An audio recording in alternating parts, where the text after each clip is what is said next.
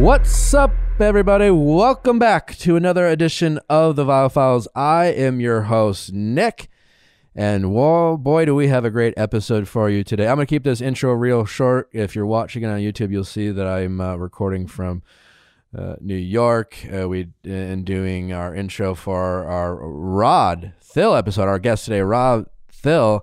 You might recognize him from TikTok. He has risen to stardom in the TikTok community, talking about very relatable content like anxiety, having that in the workplace, toxic masculinity. Great guy, great conversation. Really enjoyed my time with Rod.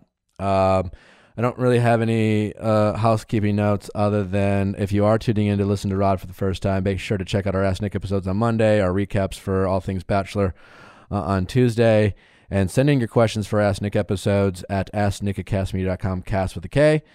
And I won't waste any more of your time with me talking because Allie and Amanda are not with me in the studio right now to catch up on their wild dating escapades. So let's get to Rod. Rod?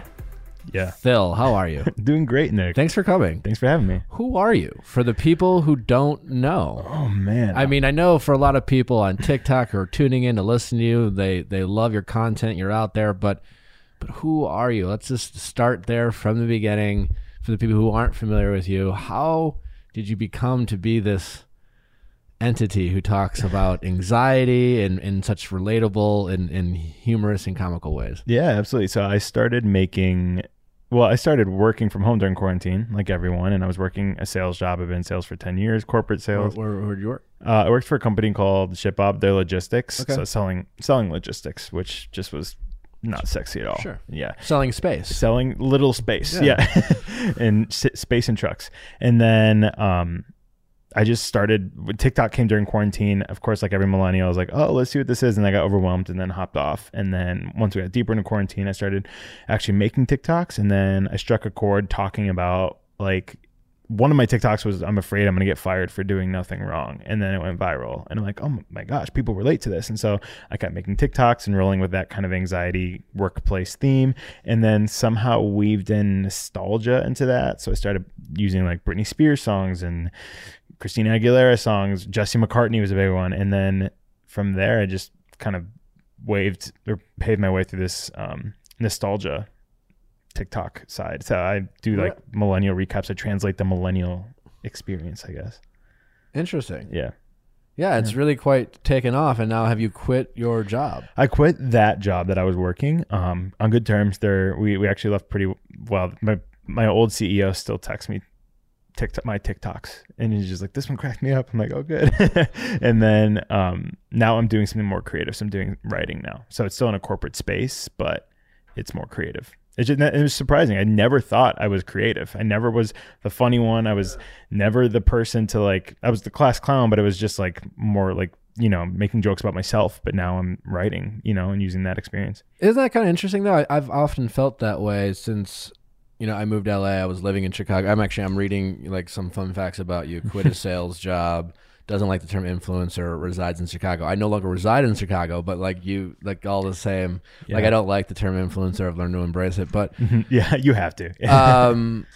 But yeah, it's, I think, we're always talking about essentially we're talking about pros and cons of like kind of the new world and like the overwhelming effects of social media, the good, the bad, and the ugly. And one great aspect of it is I think so many people have been able to tap in to their creative side that I think society essentially told us, unless you like became an artist and like went to school for that, you're not allowed to be artistic anymore. Yeah. You know what I'm saying? Yeah. Like it was something where you just go get your job, whatever it is, whatever field you want to do, and you shut down that creative side. And, I was someone as a kid, like I've talked about this, like I wanted to be a cartoonist for Disney when I was a kid. I was really good at drawing and I liked to draw and I took art classes, et cetera, et cetera. And then I just got away from it and I stopped. And then, when I went to college, I was like, business, I gotta make money. I was money driven. And then I would do that. And I just, like, I turned it off. And now, I came out to LA, I'm trying all this stuff, and through like, hey, I got this following, I got my platform, what do I want to do with it?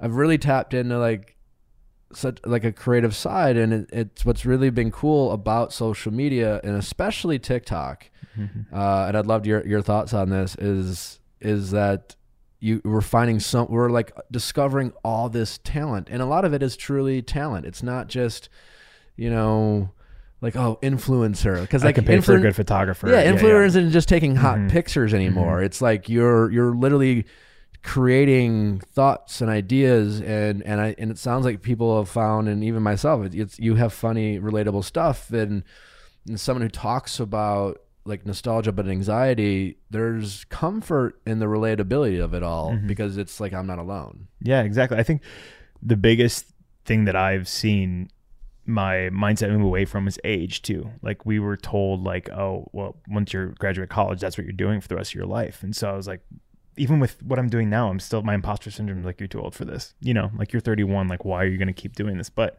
I'm working hard, and I'm enjoying what I'm doing. And I was enjoying what I was doing before, but it's something that is new. It's refreshing. So why not pursue it? Like age isn't a number anymore. Yeah. Do you find being on TikTok that you have to deal with imposter syndrome a lot, because there's a lot of age shame on TikTok? I think any new platform is always adopted by the youngest generation of people who are like allowed to use technology. Yeah. And then it blows up, becomes more mainstream, and a lot of people are like, you're too fucking old for this. And then like there's even a lot of people who like, like Tinks, are you familiar with Tinks? Yeah. I think even in her bio, she like reversed herself as the oldest. The oldest. It's like, oh my, and she's like, what, 29 or 30 or I don't know, whatever. So silly. It's silliness. And do you struggle with that? Does that trigger your anxiety? It doesn't, because, well, for TikTok especially, like the algorithm is so strong. So since I talk a lot about the corporate workplace and I talk a lot about 90s and early 2000s nostalgia, the algorithm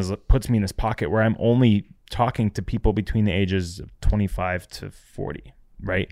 But there has been times where like I do these millennial recaps, and one of the big words that I helped introduce, I didn't make up, but I helped introduce was the word chuggy.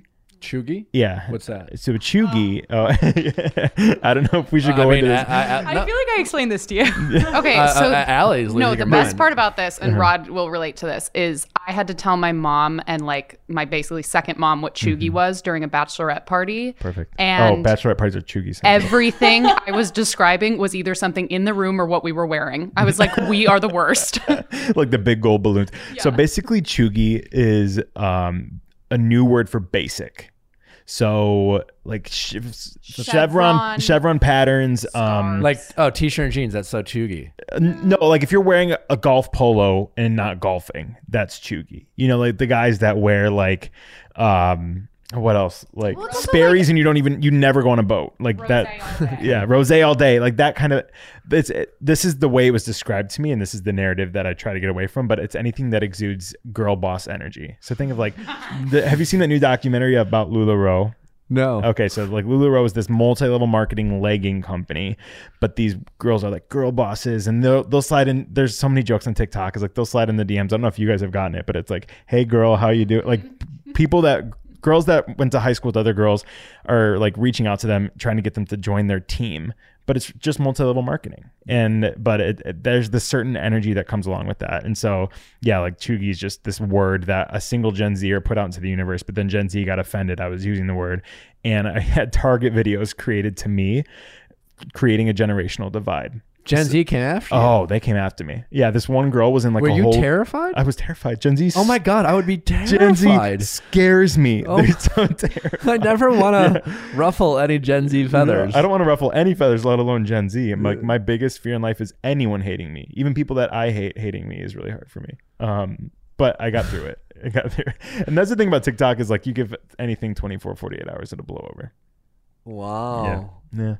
It was fun. It was a fun time. Gen Z very territorial about their. Well, that's the thing is I've seen. Were like you would attacked for like co-opting a Gen Z word? Was that the accusation? So here's the thing: is Gen Z thinks that if like there are people in the Gen Z age group that do use this word, and I've seen it in pop culture, I've seen it in public, and But if there's a group of Gen Zers that don't use that, like growing up, if we had scene kids, we had the preppy kids that shopped at Hollister, Abercrombie, we had the Hot Topic kids, Gen Z doesn't see themselves that way, which is great. But then when it comes to things like this, it's like, no, we don't say that, because like there's a group of Gen Zers that have not even used the word chuggy. So that means none of Gen Z uses the word chuggy because they can't see that other people might be different. I don't even know if this is going to make the cut, because I'm afraid someone in Gen Z will yeah, hear like it. I was a little worried. Rod, are you sure you want this yeah, out I there? don't know. I was like, why did I bring this up? Yeah.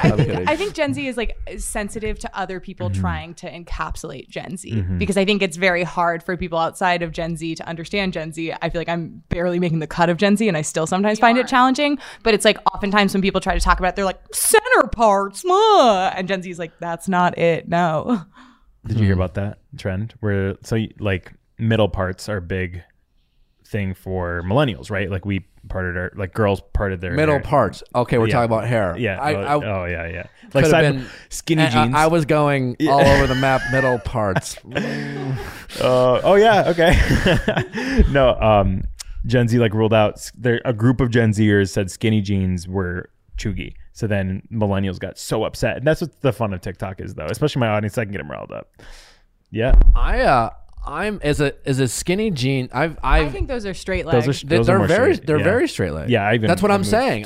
What I'm saying is I've been. But that's just trends. I've been a skinny leg guy for a long time. In fact, coming from Milwaukee, I was like guys, why are we wearing everything so baggy? Like let's be fashionable. Let's show those legs off. And I got some shit for it. I got meaty thighs. I ran track. Yeah.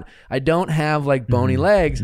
So like my 32 is like, I will really fill out the skinny jean, and totally fine with it, right? But lately I've gotten older, and I see the trend of getting away from skinny jeans, and I'm fully embracing it, and I'm all for it. I've been on the market of buying some like straight leg Levi's, of which, again, fashion it comes and goes. I was like, I knew this was going to happen. I just was like, it's always fashion, because it's like, I remember I've been teasing, like I just got my friend from back home in Waukesha, Wisconsin, to wear skinny jeans like maybe a year ago, because he was like boot cut, for the longest time. Yeah. And I finally got him to wear skinny jeans, and now I'm like, hey man, sorry.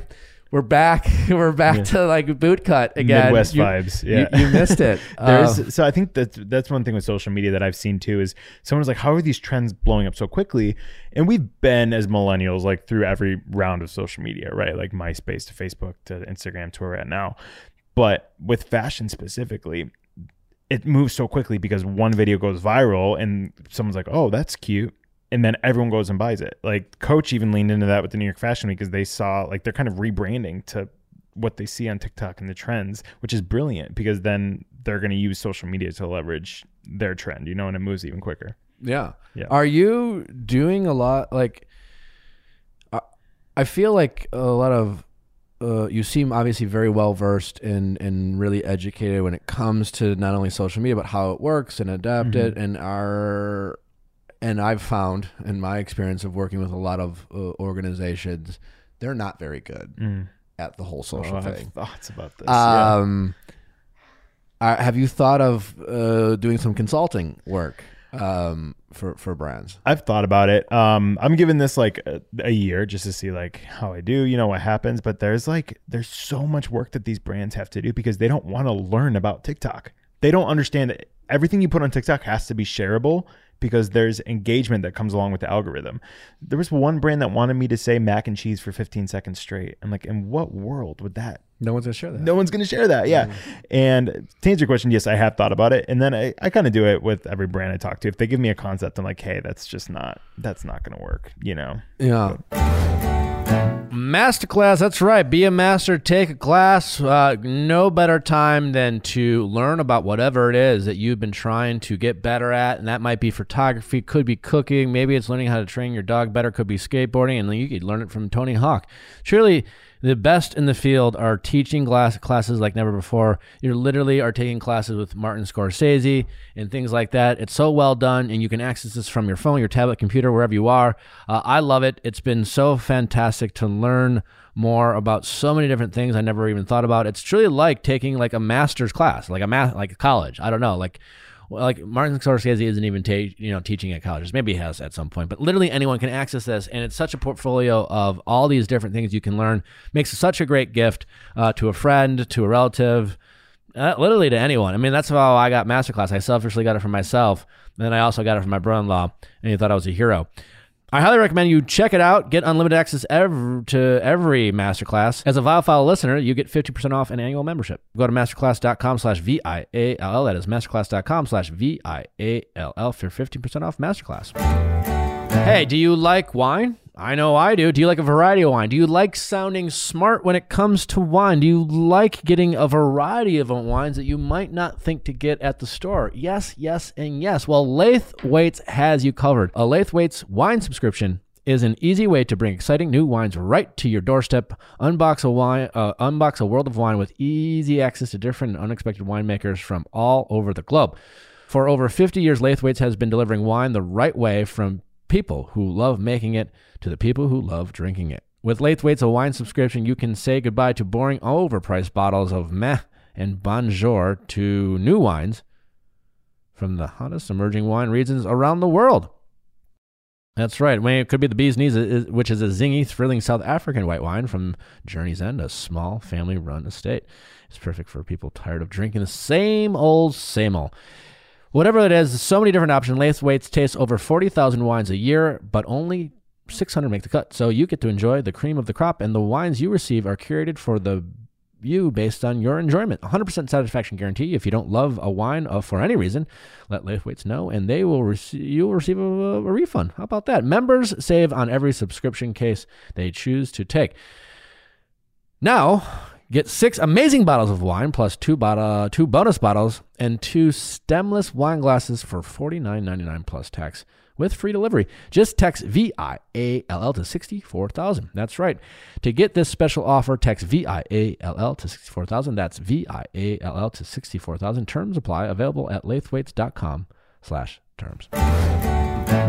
So more like real world stuff. You on TikTok, again, a lot of your brand has been talking about anxiety and in the workplace. And what are some things that you have found to be the most relatable things that you maybe thought you were alone on, and you put it on TikTok and it goes viral, and like, oh shit, everyone feels this way, that you think could be something like an HR department should actually start incorporating into their workplace? Yeah, I think the biggest one is hours of work. Like there's this whole side of TikTok of people who, I even made one today, that's actually what I put up right before coming here, but that people feel the need to work after hours, especially working from home, because they think that's going to give them a promotion. Because there's this like work hard, play hard culture, and especially in sales, that people will work on the weekend and then it pushes other people to work on the weekend, and then it creates this unhealthy environment. But then of course managers are like, well, you're working, so I'm not going to say anything. But that's been the biggest thing I've seen on TikTok, is people just like working longer hours,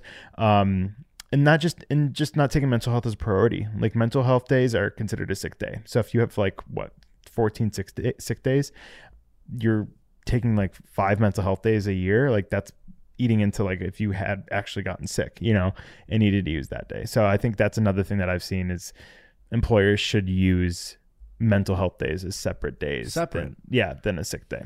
Interesting. Yeah. I'm just processing this. But what couldn't mental health be? Like, I don't feel well. My mental health isn't great. Why? Like, shouldn't, I'm just thinking out loud. Like, shouldn't that be considered, wouldn't that be normalizing the fact that our mental health and us not feeling our best mentally would be the same as running a fever? No, that's what I'm saying. So if it's different, then like, for example, if I'm feeling overwhelmed on a Tuesday, right? And I'm just like, hey, I'm working like crushed today.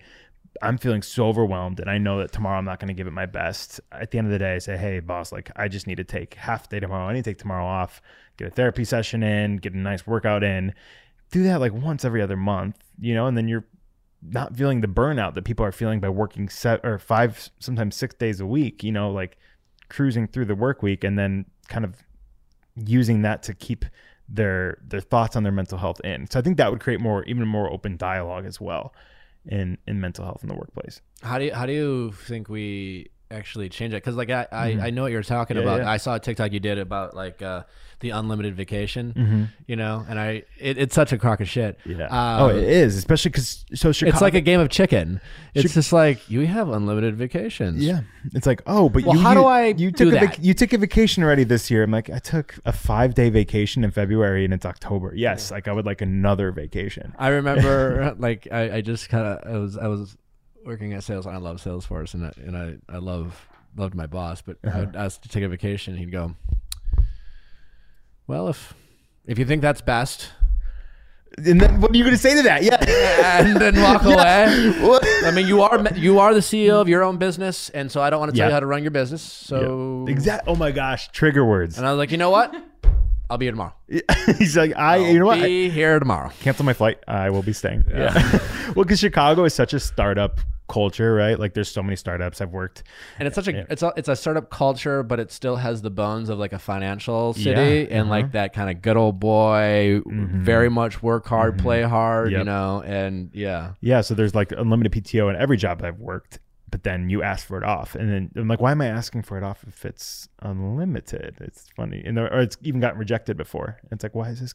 What's the point of even saying unlimited PTO? So that's one thing that people are trying to change is when they're interviewing, you know, like asking, hey, how unlimited is the PTO? Like, and it's weird because I don't think Salesforce has unlimited PTO, but I do know, like one thing I learned at Salesforce, and I think a lot of, especially sales organizations will train their people or companies, is the idea of under promise, over deliver. Yep. And unlimited holidays is the exact opposite. It's a 100% an over promise and under deliver to acquire talent. It's funny you mentioned, so there's like bank holidays, right, that a lot of other companies get off for, like the more established companies that are public, you know, and have set amount of vacation days. I've had to work I've never taken off a bank holiday because it's just not a thing, you know, anymore. Whereas just like it used to be like, it's like Labor Day's the only one, but you used to be able to take President's Day off, you know, and now it's just not a thing. You have to work through it. Interesting. Yeah. Wild times. What else in the corporate workplace can we try to improve, or you've realized that you'd love to? It's one thing you found that is resonating with your audience. Yeah, it's not something we can necessarily change, but I think with this work hard, play hard mentality, the generation before us doesn't want to retire, you know, or there's this fear of retiring or whatever, especially even boomers. And so then millennials aren't getting promotions right now because they're not, there's no opportunity for them to grow. So a lot of millennials are kind of stuck, especially at these larger corporations, like seeing their friends at work for a startup, you know, like getting director within 3 days, basically. And then they're stuck fighting for years to get that title. I can see how that can get very discouraging. Yeah. What do we do about that? There's nothing. I don't think we can do anything about it. You know, like be more open and be like, hey, you should retire, but create better retirement benefits. But companies aren't going to put money into that. Gotcha. Yeah.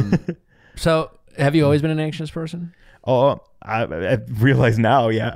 What do you mean by that? It's just, I think growing up, like therapy was such a buzzword. I'm not sure where you're from in Milwaukee, if like that was encouraged to go to therapy or whatever, but no. Like in Milwaukee, it wasn't like something on the playground where like, who's hey, your therapist? You know, it was something. If you'd like watch movies and you like call like the LA people had therapists, it would be like, oh, those LA people are sending their kids to therapy, like the cuckoo people, out of touch, you know, coasters. It was not something that was promoted. Yeah, I think especially for me too, is just like I told my mom.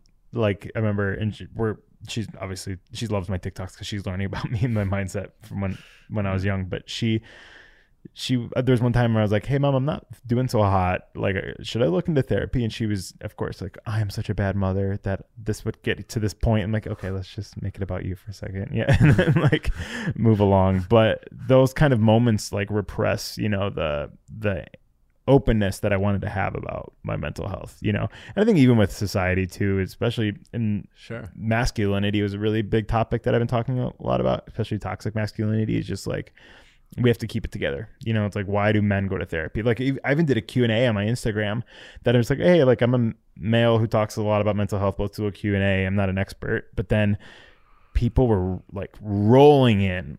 The most common question was, how do I get my boyfriend to be open about his mental health? And I was like, oh, well, like tell him to go to therapy or help him seek out a therapist. And then he's like, he's terrified to go to therapy. Unfortunately, it's not usually that easy. Mm-hmm. And as much as we talk about on this show, and as much as more and more people are talking about it, it still has a long way to go to be normalized. Yeah. It's kind of, especially couples. I was doing a podcast with Dr. Solomon, and it was her show, and we were talking, like literally today, we were talking about it, and how she tries to promote like couples who have just been dating to do couples therapy. Even maybe you've been dating a month, or you've been dating 6 months, and I've been using this car analogy when it comes to like love and relationships, and it's just like you get like, love is a very powerful thing. We recognize that. It's powerful. Like, it fucks us up. We do some crazy. It's so powerful. We make movies about it. We talk about it constantly. Powerful thing. Yeah. We'd also agree that like sports cars, powerful things like, Formula One, NASCAR. We're probably not even allowed to get in a car and drive it without like an instructor, but yet no one talks to us about love or dating. And certainly and the advice we get is from like, Sex and the City or Notebook or whatever. I have so many thoughts on Sex and the City. I just started it. Actually. Oh my God! Where do we go? Hold on. Like, I don't know how long this episode's gonna be. And yet, we would, if we were given like a NASCAR and started driving it, most people were like, well, right off the bat, like, how do you drive stick? Like, I know how to drive stick. I'm a little older, but like no one, they don't even make that shit anymore. You have to like custom order a car if you're trying to drive stick.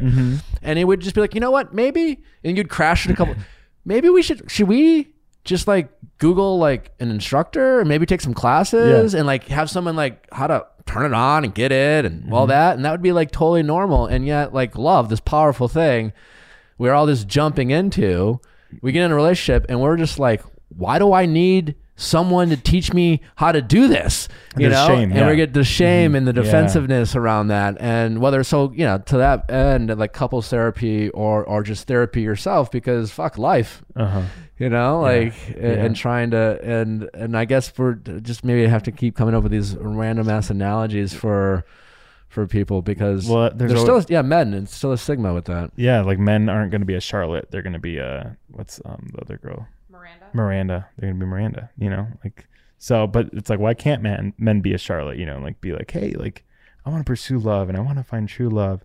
And then of course Miranda just like hates her life all the time. But interestingly enough though, I feel like toxic masculinity is something, it's a really interesting conversation. We talk a lot. We try to promote kind of less toxic behavior, but I think our society, we're still shaming it, and I think it comes from women as well and men. We're I don't know if this is on the podcast, but I did a poll on my Instagram. I don't know if you know this.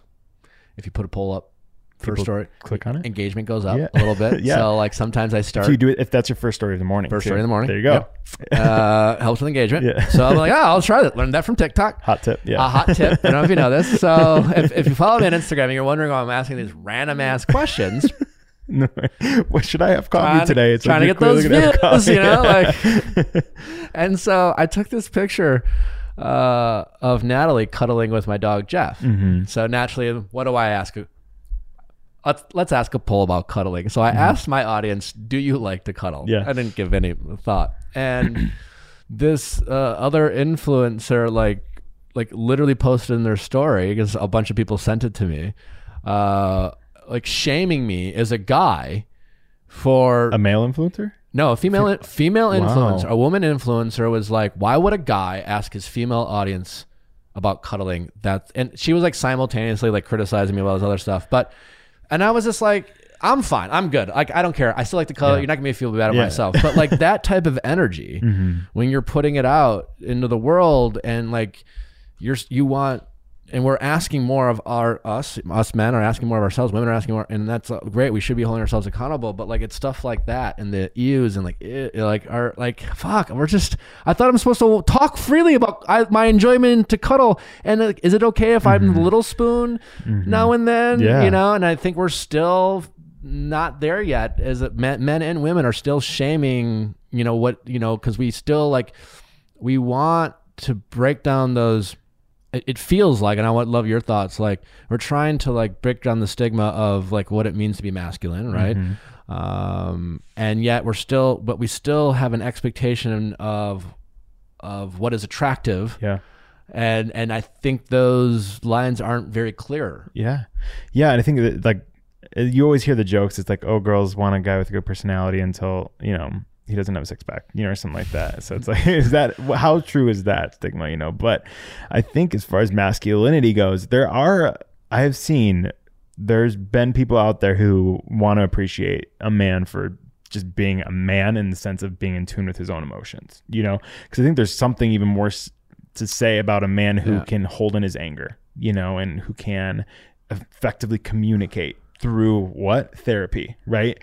And then hopefully this generation can set the tone for the next, you know? So I don't think it's anything that's going to change overnight, but I do think that this, like, I'm seeing a lot of difference through social media of even me specifically, of a man being able to be more open about my anxiety. I'm like wondering how all these people follow me. And then I'm looking back, I'm like, I cannot remember a guy who's talked about his anxiety besides like Justin Baldoni, who's like a major public figure, you know? So I don't think there's anyone who's just been like a coworker or on the ground level who has done this. I guess I've been out of the corporate world for 6 or 7 years, and I guess when I was working there, I wasn't talking about that. No, I'd freely talk about it on my show and put it out there now. But I guess I now that I'm thinking about it, I'm not that far removed from not. You know, and they're encouraging. It depends on the company. Like my last company was really good about like mental health days, you know, and all this stuff. Or they would do like a mental health seminar, but it was just like having a therapist come and sit in a Zoom call to answer questions, you know. But I do think that there could be better education on it, you know, and like, hey, here's actual resources, you know, or if like doing wellness retreats or encourage like a fitness stipend. I know is a really big thing that some companies are doing right now that employees are seeing a lot of mental health benefit in, you know, because working out releases endorphins, and I get it, it's not for everyone, but it's a big thing that even helps my own mental health. Other than just being more open about their feelings, what are some things that you would like men to hold themselves accountable more when it comes to showing less toxicity with their masculinity? Yeah, I think understanding that not every man is cookie cutter, you know, especially in sales. Like I'm sure you've seen it where it's just like you have to be like go hard all the time, you know, and just like pick up the phone and cold call. And I was never that guy. I was more relational. I was just like, hey, like, you know what? I'm not going to upsell you here because like that's going to put you out of business, you know? So like, let's just try to get on each other's lane and try to be more productive.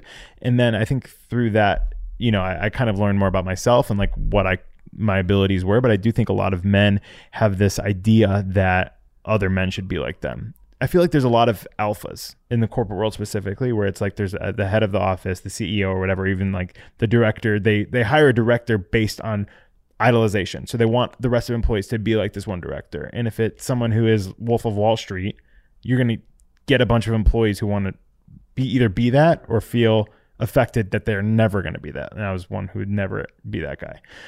So I guess that's what, if that makes sense, like just understanding that like we're all different, you know. I think it's specifically in the toxic masculinity world. Not every guy likes sports. I don't watch sports. I watch the Cubs. That's about it. You know, and I think that's another big one that's like, I have found myself pretending or researching sports players before going and hanging out with friends. Cause I'm like, this is the only way I could hang out with them. Yeah. In addition to that, not only like, or you can like sports, but also like The Bachelor or watch Sex and the City. Or like, Broadway shows. I got a lot of hate for doing my Bachelor recaps or talking about The Bachelor from guys because they were like, why do you do, like when I was working in the corporate world, like, well, you're probably watching The Bachelor tonight. I'm like, I am watching The Bachelor tonight. It's a good time. Really? You'd be shamed for it. Oh yeah. I mean, I'm aware. I mean, you were on the show. I get it too, but being on it, not as much, but you know, if someone wants to like, if there's a troll who wants to try to, there'll be a lot of like, what do you know? You just talk about a reality TV show. Are you like, why are you doing this? And I don't know. It's like one of my best friends who is pretty masculine guy, for putting masculine in the sense of what society views as masculine, binge watched all the Housewives during quarantine, and now he's addicted to the Real Housewives content. Yeah, it's hysterical.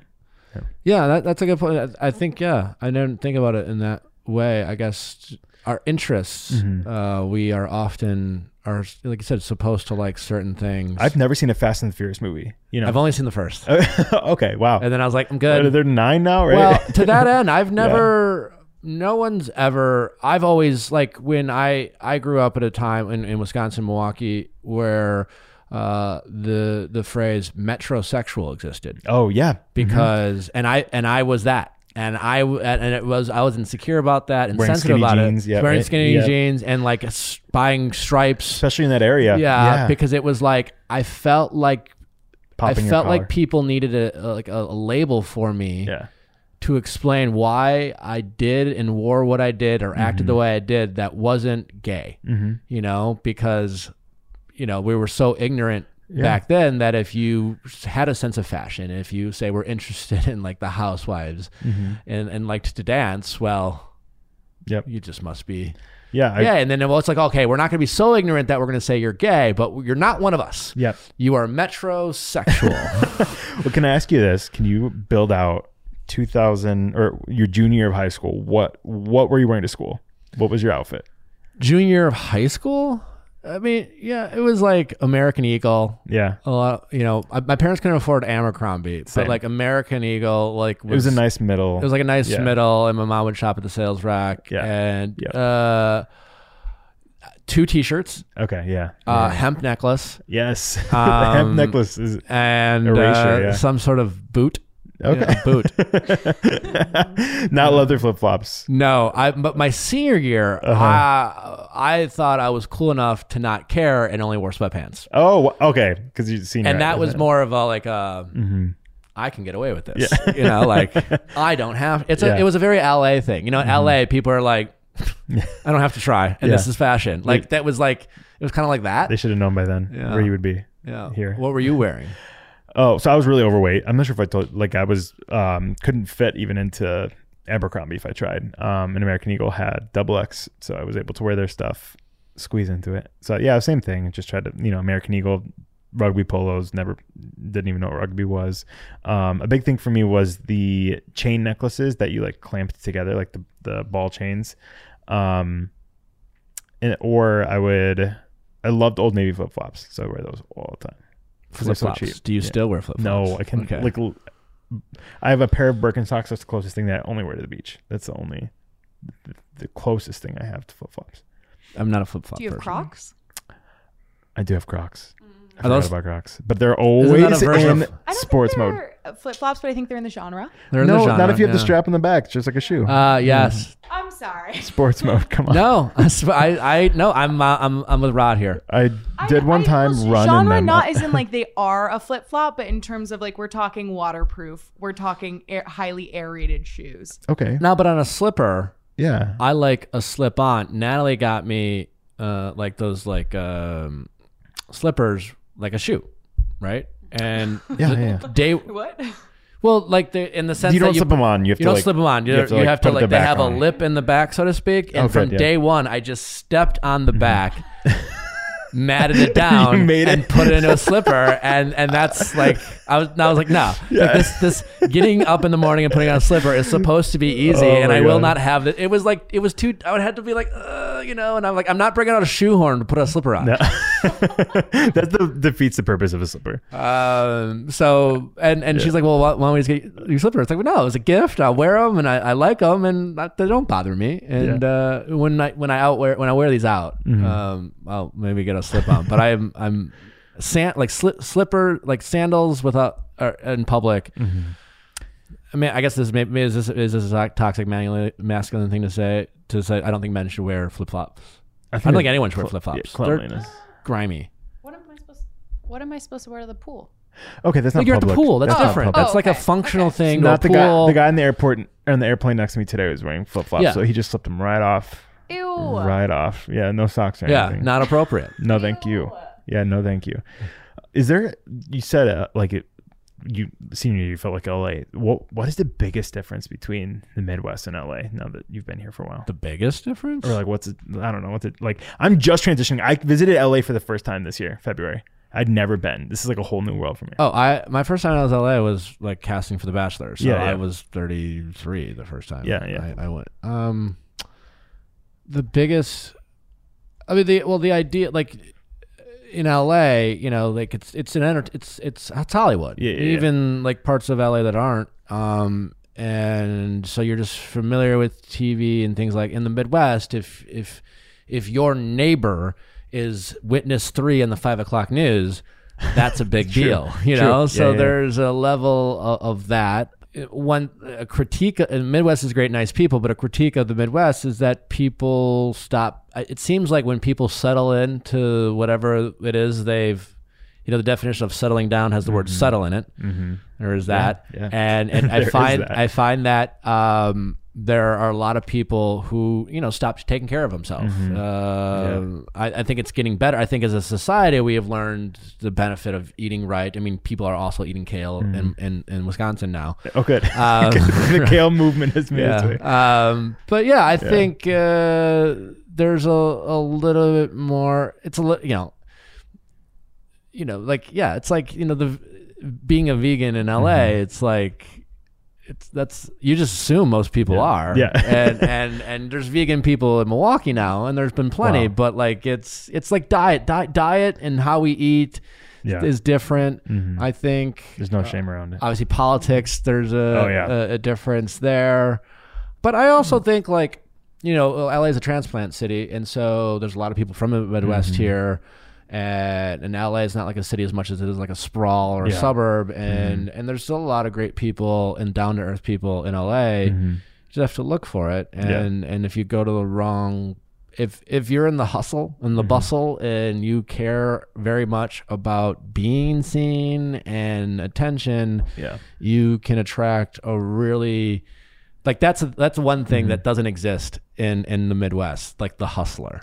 The hustler that exists like in LA and New York, like there's a lot of like con artists, and they're not like the con artists you would see like in a movie where they're like pros and confidence men. They're just like people hustling, but they're just they teeter on the like kind of shitty of like using and like lying just to make a buck. It's like, how can you get me to like people make money in very conventional ways in the Midwest. Like they have jobs and 9 to 5, and in LA, people are just like, you can make money anyway. And you just have to kind of figure it out. And that sometimes turns into some people, you have to be more cautious. Yeah.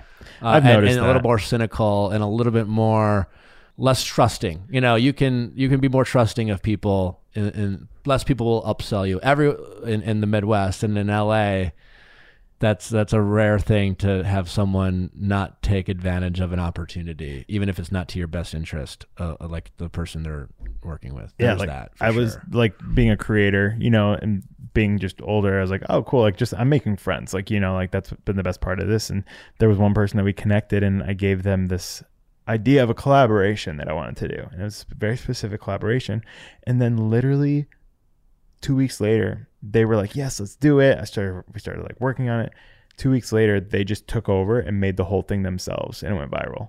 And they just like played both characters. And I was like, and they live here. I'm like, okay, well, maybe that's just people are just so hungry to get to the next spot. What is your impression on like kind of accountability and almost like a social media ethics board? Like what tools do people have, like creatives like yourselves have, when it comes to like seeking fair treatment in that landscape and space? Like copyright kind of thing? Or just like in terms of like can you like, would you in that situation, like would you call the person out and just be like, hey, like I have the receipts? Like how do you feel like people navigate in a situation where everybody's their own content creator, like the lack of oversight or like more institutional structure? Some people would. I think for this specifically though, it's kind of too late. It's like at the end of the day, they had gone viral. I was the bigger creator. So if I said something, it would just be tacky. So at the end of the day, it is what it is, and you can't go back from it, you know? So there is no accountability. One thing I do wish that these platforms did was give more resources for mental health. I'm actually working with Jed Foundation right now and doing something with them, but there's just like none. It's the opposite. There's none, especially like if you look at these Gen Z kids that have like never had to work, which is like good for them for like jumping right into this, but working for an algorithm, it's so stressful for me. And I know that I can go back to my sales job if things don't work out, but it's terrifying that your whole career is based on this. And there's just like, I saw this one guy get bullied off the app, and he was a major TikToker, and there's just no resources for it. There's like nowhere for him. Yeah. And forget about like influencers or major TikTok. It's all relative. You know, it doesn't matter if you have 1 million followers or 150. Yeah. You know, or 3, like you're not associating yourself with 150 people every day. No. So you're giving your access to a bunch of people you don't really engage with, but now you do, and you're sharing yourself. Yeah. And we are just not equipped to handle feedback. Yep. You know, we're not equipped to, and we're very reactive. And it's much easier to tweet something, put it in text, and yell. Our immediate reaction, because back in the day, if we felt something, we would just like yell it in our room, or like we'd call our friends and be like, all right, you'd calm down the next day, or write a note. But now you are responding in a comment or whatever, and someone's reading it, feeling, I mean, truly, I mean, I've had some emergency therapy sessions with Darlene, and I'm like, feel like I'm really good at not reading stuff, but sometimes it finds you. Like people will stop sending me stuff, your friends or like people like, and I try not to like read my DMs, but sometimes I do because I'm engaging with my audience and I want to, you know, repurpose or share, you know, things that they're, you know, especially if they're like, you know, hey, if you share the Vow Files on your social, I tend to try to share that on my stories. I can't get to everyone because thankfully a lot of people support the show. But so I'll read it, and then all of a sudden I'm looking for those, and then someone's just like, "Fuck you!" or "Did you see this?" You know, like the story I told you about the cuddling. I didn't want to see that. No, I hate acknowledging that it ruined my day. It ruins your day, and it ruins your day. It's happened to me. I'm like, why did you send me this? Like, I got the amount of times I was getting tagged in that Gen Z girl who was like roasting me. I'm like, weeks. I'm like, I could not go on my mentions because, you know, on TikTok you can like click to see who because you used a word that don't. What is the word again? Chuggy. Yeah. But there's another one that there's been people who have been kind of like ripping off my content, which is fine, whatever. But then people will tag me in that, and I'm like, why are you tagging? Like, cool. Like, what am I gonna do with this? You know, it's just like, I don't know. People think they're helping. Were you always talking about anxiety in life before you were talking about it on social media? No, I wasn't. My friends, like, it was different. Like, I would just be like, hey, like, you know, I'm feeling a little emotional today, and they'd be like, all right, don't think about it. Cool, you know. And then I've been going to therapy for a couple of years now, but that was something me and my therapist could always talk about, but that wasn't real life. You know, it's like therapy is it literally stays in that room. That's kind of interesting though, right? Because it was the validation we received on social media to say, oh, this is okay. Yeah. People are like, okay. But like, it was. So now are you talking about it more in life that TikTok and social media has almost empowered you to do that? Because that's what I find that I'm like, I found that that's again another benefit of social media is the acknowledgement of me leaning into my insecurities has made me feel, you know what, this is okay. And now when I'm in the circles, I will continue that path of like talking about my anxiety or my mental health or my insecurities or whatever. And what's that like for you? Yeah, I think for me too, it's like, so 89% of my following is women, and I talk about men's mental health. But even just like there's women who would DM me and be like, hey, I showed my husband your videos. He said he related, you know, we're on the path to like therapy, which I'm like, that's great, you know? So I think that's one thing that I've seen with this is at the end of the day, if I'm working hard to make videos for 10 people or working hard to make videos for millions of people, like I think it's worth it, you know, just because I might be putting all my stuff on blast, but at the end of the day, it's helping someone else. And I am partnering with mental health charities. I'm doing a big push in November for Jed Foundation. We're doing a November push, which is exciting, but again, if I'm able to be open and put myself on blast and make a fool out of myself talking about my anxiety, who am I not helping? Were you talking on dates? Would you talk about therapy?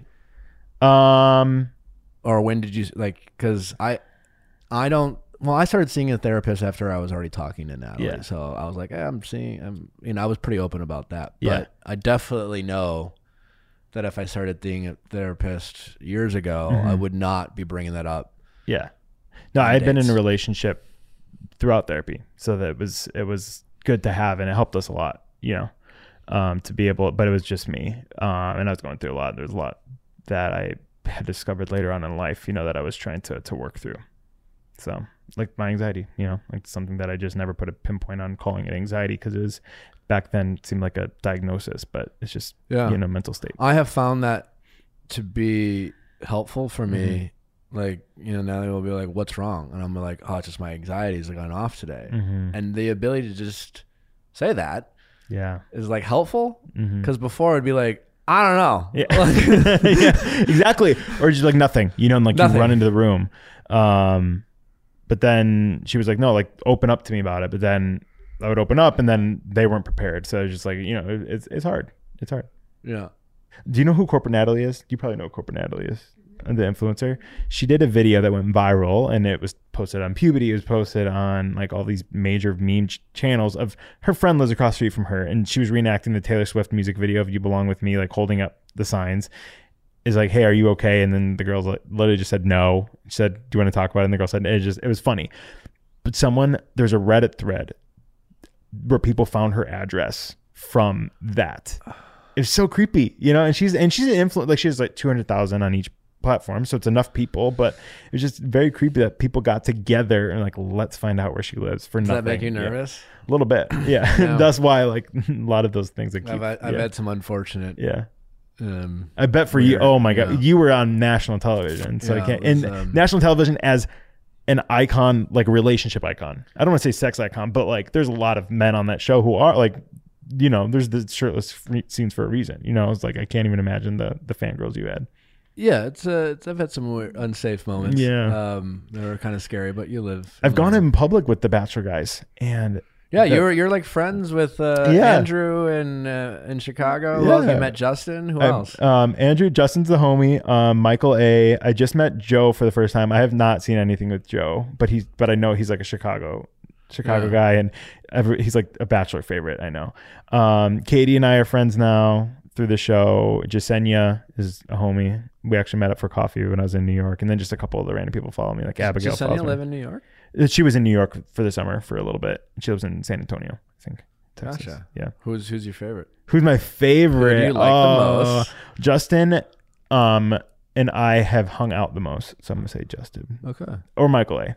Because it's Michael A. Who isn't? Who doesn't love Michael A? We Yeah. love Michael A. Here. So you've interacted. How'd you get to know all these people? I started Katie's season.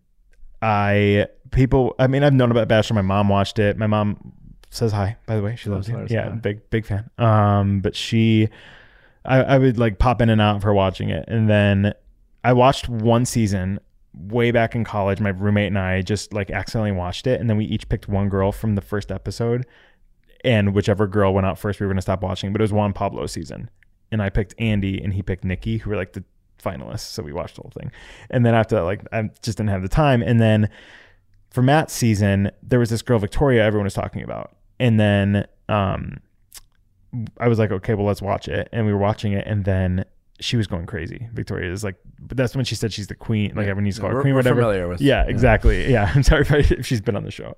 She hasn't. But I started recapping on my Instagram stories and then just turned into a weekly thing. And then through that, they're all the reaching out cast to just it, yeah. started following me. Yeah. Because they want to get on your good side. Exactly. Yeah. You have the power.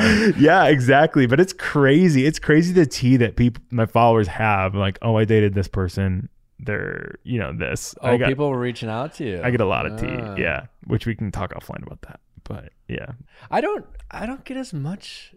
Maybe I just don't look for it or listen to it. Yeah. Because because a lot of it is I am overall protective of cast, because sometimes it's like it's a lot of tea, then it's always there's a lot of people who it's like their access to if they know someone clout. There's a little bit of that. Then a lot of the show's clout now, isn't it? Because not with social media, it's all clout, man. Yeah, it wasn't. I mean, how like you obviously gained a lot of followers after you did it. But I felt like back then though, it wasn't like not even that. You know, it wasn't that far back. My generation of Bachelor cast people. It's weird because like it's a different generation now. But like the Ashley I, the Jareds, Ben, me, you know, JoJo and Caitlin, like we got into that show when social media existed.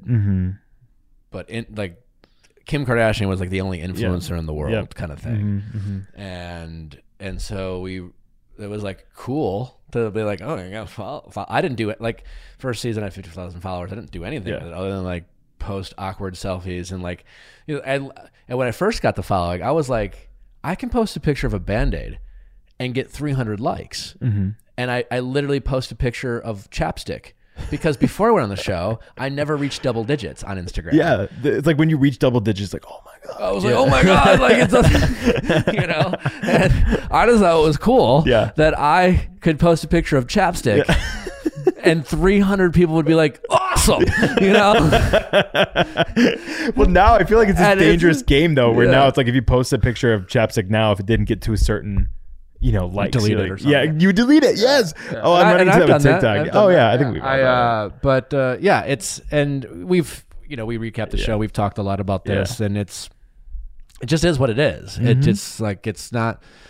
You can't be a human being and go on that show and not be aware of what is at least perceived the perceived opportunity, whether it's the actual opportunity and what you do with it. And like.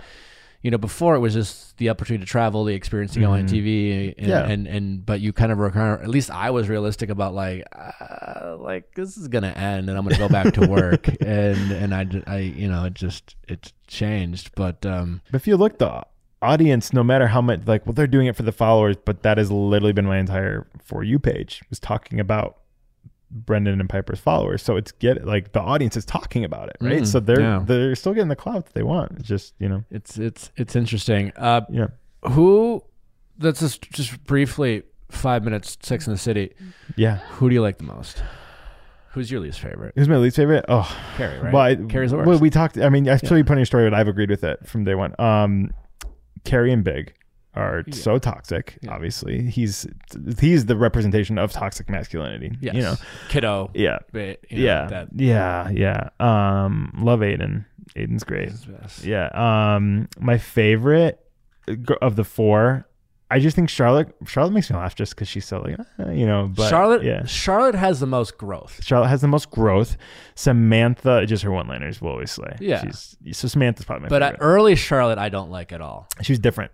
They gave her a lot of, like you said, a lot of. Well, because not only is she different, but what I don't like what she represents, and she represents the person who is so in love with the fantasy, has watched all the rom-coms, and cares more about their story than actual love. Right? They care about the perception of love, what love looks like. Yep. That all matters so much more than the substance. Yeah. And that's a real thing. That there are millions of people in this world who who go about their love life in a manner in which early Charlotte did. And so I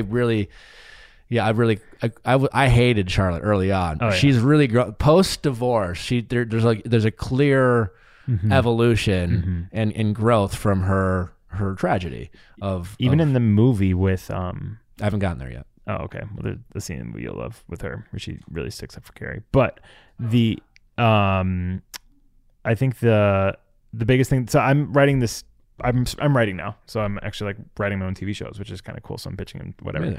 But the reason I'm watching Sex and the City is I'm taking these shows like Friends, Sex and the City, you know, Gossip Girl, where it portrays New York in a certain way, and then it's this guy, this 31-year-old man, watches the shows, and it's kind of like we said, breaking down the toxic masculinity stigma, but he goes to New York on a whim, gets let go of his job, goes to New York, tries to find love and tries to experience all these things. He moves into a 1-bedroom apartment like Carrie, but it's literally the size of this studio. And that's kind of the whole premise of the show. It's just him like trying to encounter what he saw on TV versus what real New York is, which is not at all like those shows. Totally. Yeah. Yeah. The more we get enlightened, the more we realize just how all these movies and TV shows. Yeah. Well, and because the part is that for them to be entertaining, there needed to be the drama. There needed to be the and to get there, fantasy. We had to. We were taught that that was normal. Yeah. That the problem was normal, the drama was normal, that we had to fight for the toxicity, and it's So who's your favorite? We know you're Miranda. Miranda, not even close. Okay, Yeah, yeah, I guess she's corporate. She's she's not even corporate. She's pragmatic, and she's the only one who sticks up to Carrie. Oh my gosh, yeah. And Samantha and Charlotte don't back her up. I'm also wondering, like, There's not why much is dynamic Carrie there. And then also, like, I sympathize with Miranda because the writers hate her. She's the one who had to get chlamydia. She's the one who like has the farting problem when had to she's move pregnant. to Brooklyn. She like they're just shit on her constantly. Yep. And like, why couldn't It's so like true. it's just bullshit. Samantha doesn't get and like Samantha's literally someone else each episode, someone different. And Yeah. that's Miranda's whole thing. She doesn't even. So why do they shit on Miranda so much? That's the so most funny. like the hard. She's the boss. She has the job. She's working hard. She's dating, and she's doing all the things with her girls. And they're How does just she do it? so mean to her. And then like she's the only and she's the only one who like not only she's the only one who and Charlotte, she stands up to Charlotte because like she calls out Charlotte's fantasy where Carrie never does that. Carrie's like that. That's why Carrie gets to be the best friend, because she gets to be the agreeable friend that doesn't ruffle anyone's feathers, but the same friend who will let her friend go down the path and get hurt because, well, she doesn't want to upset her friend because she wants her friend to like her. Miranda is constantly falling on the sword for her friends and sticking up for her friends and getting shit on for it and getting in fights. And it's You're going to hate the movie then. What happens with Miranda? Okay. I will probably love Miranda more. You'll love, you will. It's just the writers Really shit on her. Yeah, the writers shit on her. Why do they shit on Miranda? Oh, you need to watch a movie. Text me after you watch a movie. Okay. Rod, Yeah. it's been a pleasure. Yeah, it was a great time. Before we let you go, Okay. we like to play a game called Do You Know Me? Okay. It's real simple. Perfect. You nothing to get anxiety about. Okay. I will still get anxiety about it. Don't get anxiety about it. I have to tell you something. Yeah. Don't get mad. Okay. It's not a big deal. Okay. You hate that? Yeah. Oh, yeah. It's like this. It's gonna be a big deal. It's gonna be a big deal. Everyone thinks this about you. That's triggering. Yeah. I haven't gotten that yet. No one's ever said this to you? No. In your life? I don't. Yeah. Maybe I have don't found that it is something like ex-girlfriends of mine have weaponized the phrase. Well, it's not just me. Everyone thinks this about me. It's not even like a romantic thing. Like girls in high school, the worst. Yeah. They'd be like, "Well, You've our never had whole someone say friend that to you? group feels No. this way about you. We never wanted to actually be friends with you." That's what I got told once. And then you ask, who is they? Well, everyone. Who's everyone? You don't They have two people. But even though I know they're just saying it to get under my skin, It's me and my mom. Yeah. Anyway, I digress. It's real simple. Great. I'm going to ask you a question. Has Rod ever this? Has Rod ever done that? Simple yes or no questions. Anecdotal stories are welcome. We're trying to learn more about you. Great. Here we go. Okay. Has Rod ever gone hunting? I want to guess first. I'm going to say, I know you don't hunt anymore. I know that much. I've never hunted. And he lives in Wisconsin? Yeah, That's shocking. I have my father to not blame, because I appreciate that. He is a lot of the non-traditional things that I don't felt compelled to have to do, like hunting and fishing. I'm not into cars. I don't give a shit about any of that stuff. Like I like fashion and dance. I don't know. And I don't like to hunt. My guess is you have, being from the Midwest, but you don't. I have not, but I used to live in Minnesota where it's like huge hunting land. And my two roommates did. Where? They would hunt. What did you say? We're in Minnesota. I lived in Minneapolis. So it was like, yeah. I'm from White Bear. Oh my gosh. Perfect. Yes, we can talk about that. But my two roommates were hunters. They would leave hunting season, come back with venison, and they would make venison jerky in our apartment. It was terrible. I know. So I will not hunt after that specifically. Yeah. That'll turn you off to it. Has Rod bought or received flowers this month? You can just answer. I don't know. Oh, yes, I have. You received or yet? I received. You received flowers? Yeah. My agents were sending me flowers. I lost my grandma this month. My agents. I'm sorry. Yeah, my agents were super kind to send me flowers. Love them. Does Rod own a pair of cowboy boots? No, not at all. Was Rod part of the student council in high school? I was The student body president. Yes. That But tracks. guess who voted me in was the teachers. The teachers felt so bad for me. They voted me in. Pretty good. Pretty good. That was What was good. it? That was What policy did you was that you really brought to the school? We got one of those Edie's ice cream makers. You know, the ones that is in Princess Diaries. They have that Like a soft serve? Yeah. And then our prom theme was "Here's to the Night." Can Rod name all the oceans? Pacific, Atlantic, Indian, Antarctic. You're missing just like the easiest one. You just Atlantic. Yeah. Yeah. Jeez. I was a history major, so it was geography. Yeah. Does Rod sleep naked? No. No, my anxiety, kidding me? House started on fire? I gotta run out. If I hear about a guy sleeping naked, I think it's I just have questions. Oh. 'Cause I just think it's like a really impractical thing for a guy to do. Apparently, it actually is very therapeutic for your body to do. Interesting. I've read studies on it. It is, but I'm also the type of person, maybe this is an anxiety thing, maybe it's not. If I ever sleep naked, I have dreams that I'm naked constantly. Same. So I'm like, well, I want to sleep tonight, so I can't. Yeah. Yeah, but like there was one in high school. Like I was running around high school trying to look for somewhere to hide and I couldn't. And it was just like I couldn't run into a classroom. It was terrifying. So no, I don't. Has Rod ever eaten SpaghettiOs as an adult? Yes. Do I? Yeah, I love the meatball SpaghettiOs. It's very nostalgic. Very nostalgic. Do you heat them up? Yeah. What kind of question is that? So really, you Wait, I'm confused. I eat it cold. you wait. What? What? Do you just open the can? Like and as a kid, we never heated them up. We just opened the can and put it in. I'm concerned. I'm concerned. I do adult them up though. I add a lot of Parmesan cheese to them. And it makes good soup. Good soup. Good soup. Good soup. Are you on good soup TikTok? Yeah. Has Berries Rod and cream. smoked weed on 420 this year? No, I don't smoke. That's a weird question. Like 420. Yeah, cool. Yeah. Speaking of toxic masculinity, How so? no, I feel like that was a big thing in high school. It was like if you didn't smoke weed, you weren't cool. As a guy. Guess as a guy. Yeah, at least in my high school. Interesting. Yeah, it was like a lot. That was like the big peer pressure thing. I feel For like me. as many women as men are. Oh really? I don't know. Weed smokers. I don't know. Nowadays, but yeah, back in the day, I don't remember. Does Rod own any sex toys? No. Okay. I mean, sex like things that you need, but not toys. I mean, I've never owned for myself. No, not for myself. Yeah. Have owned for others. Yeah. We have sex toys in the household. I do, but not for. I don't know why it's not even about me. We know. Nick talks about.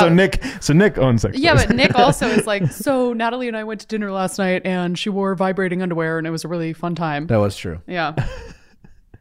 We're a sex positive show. What? Has Rod ever had sex in a car? In a car, just in a No, car. I'm too tall. How tall are you? 6'5".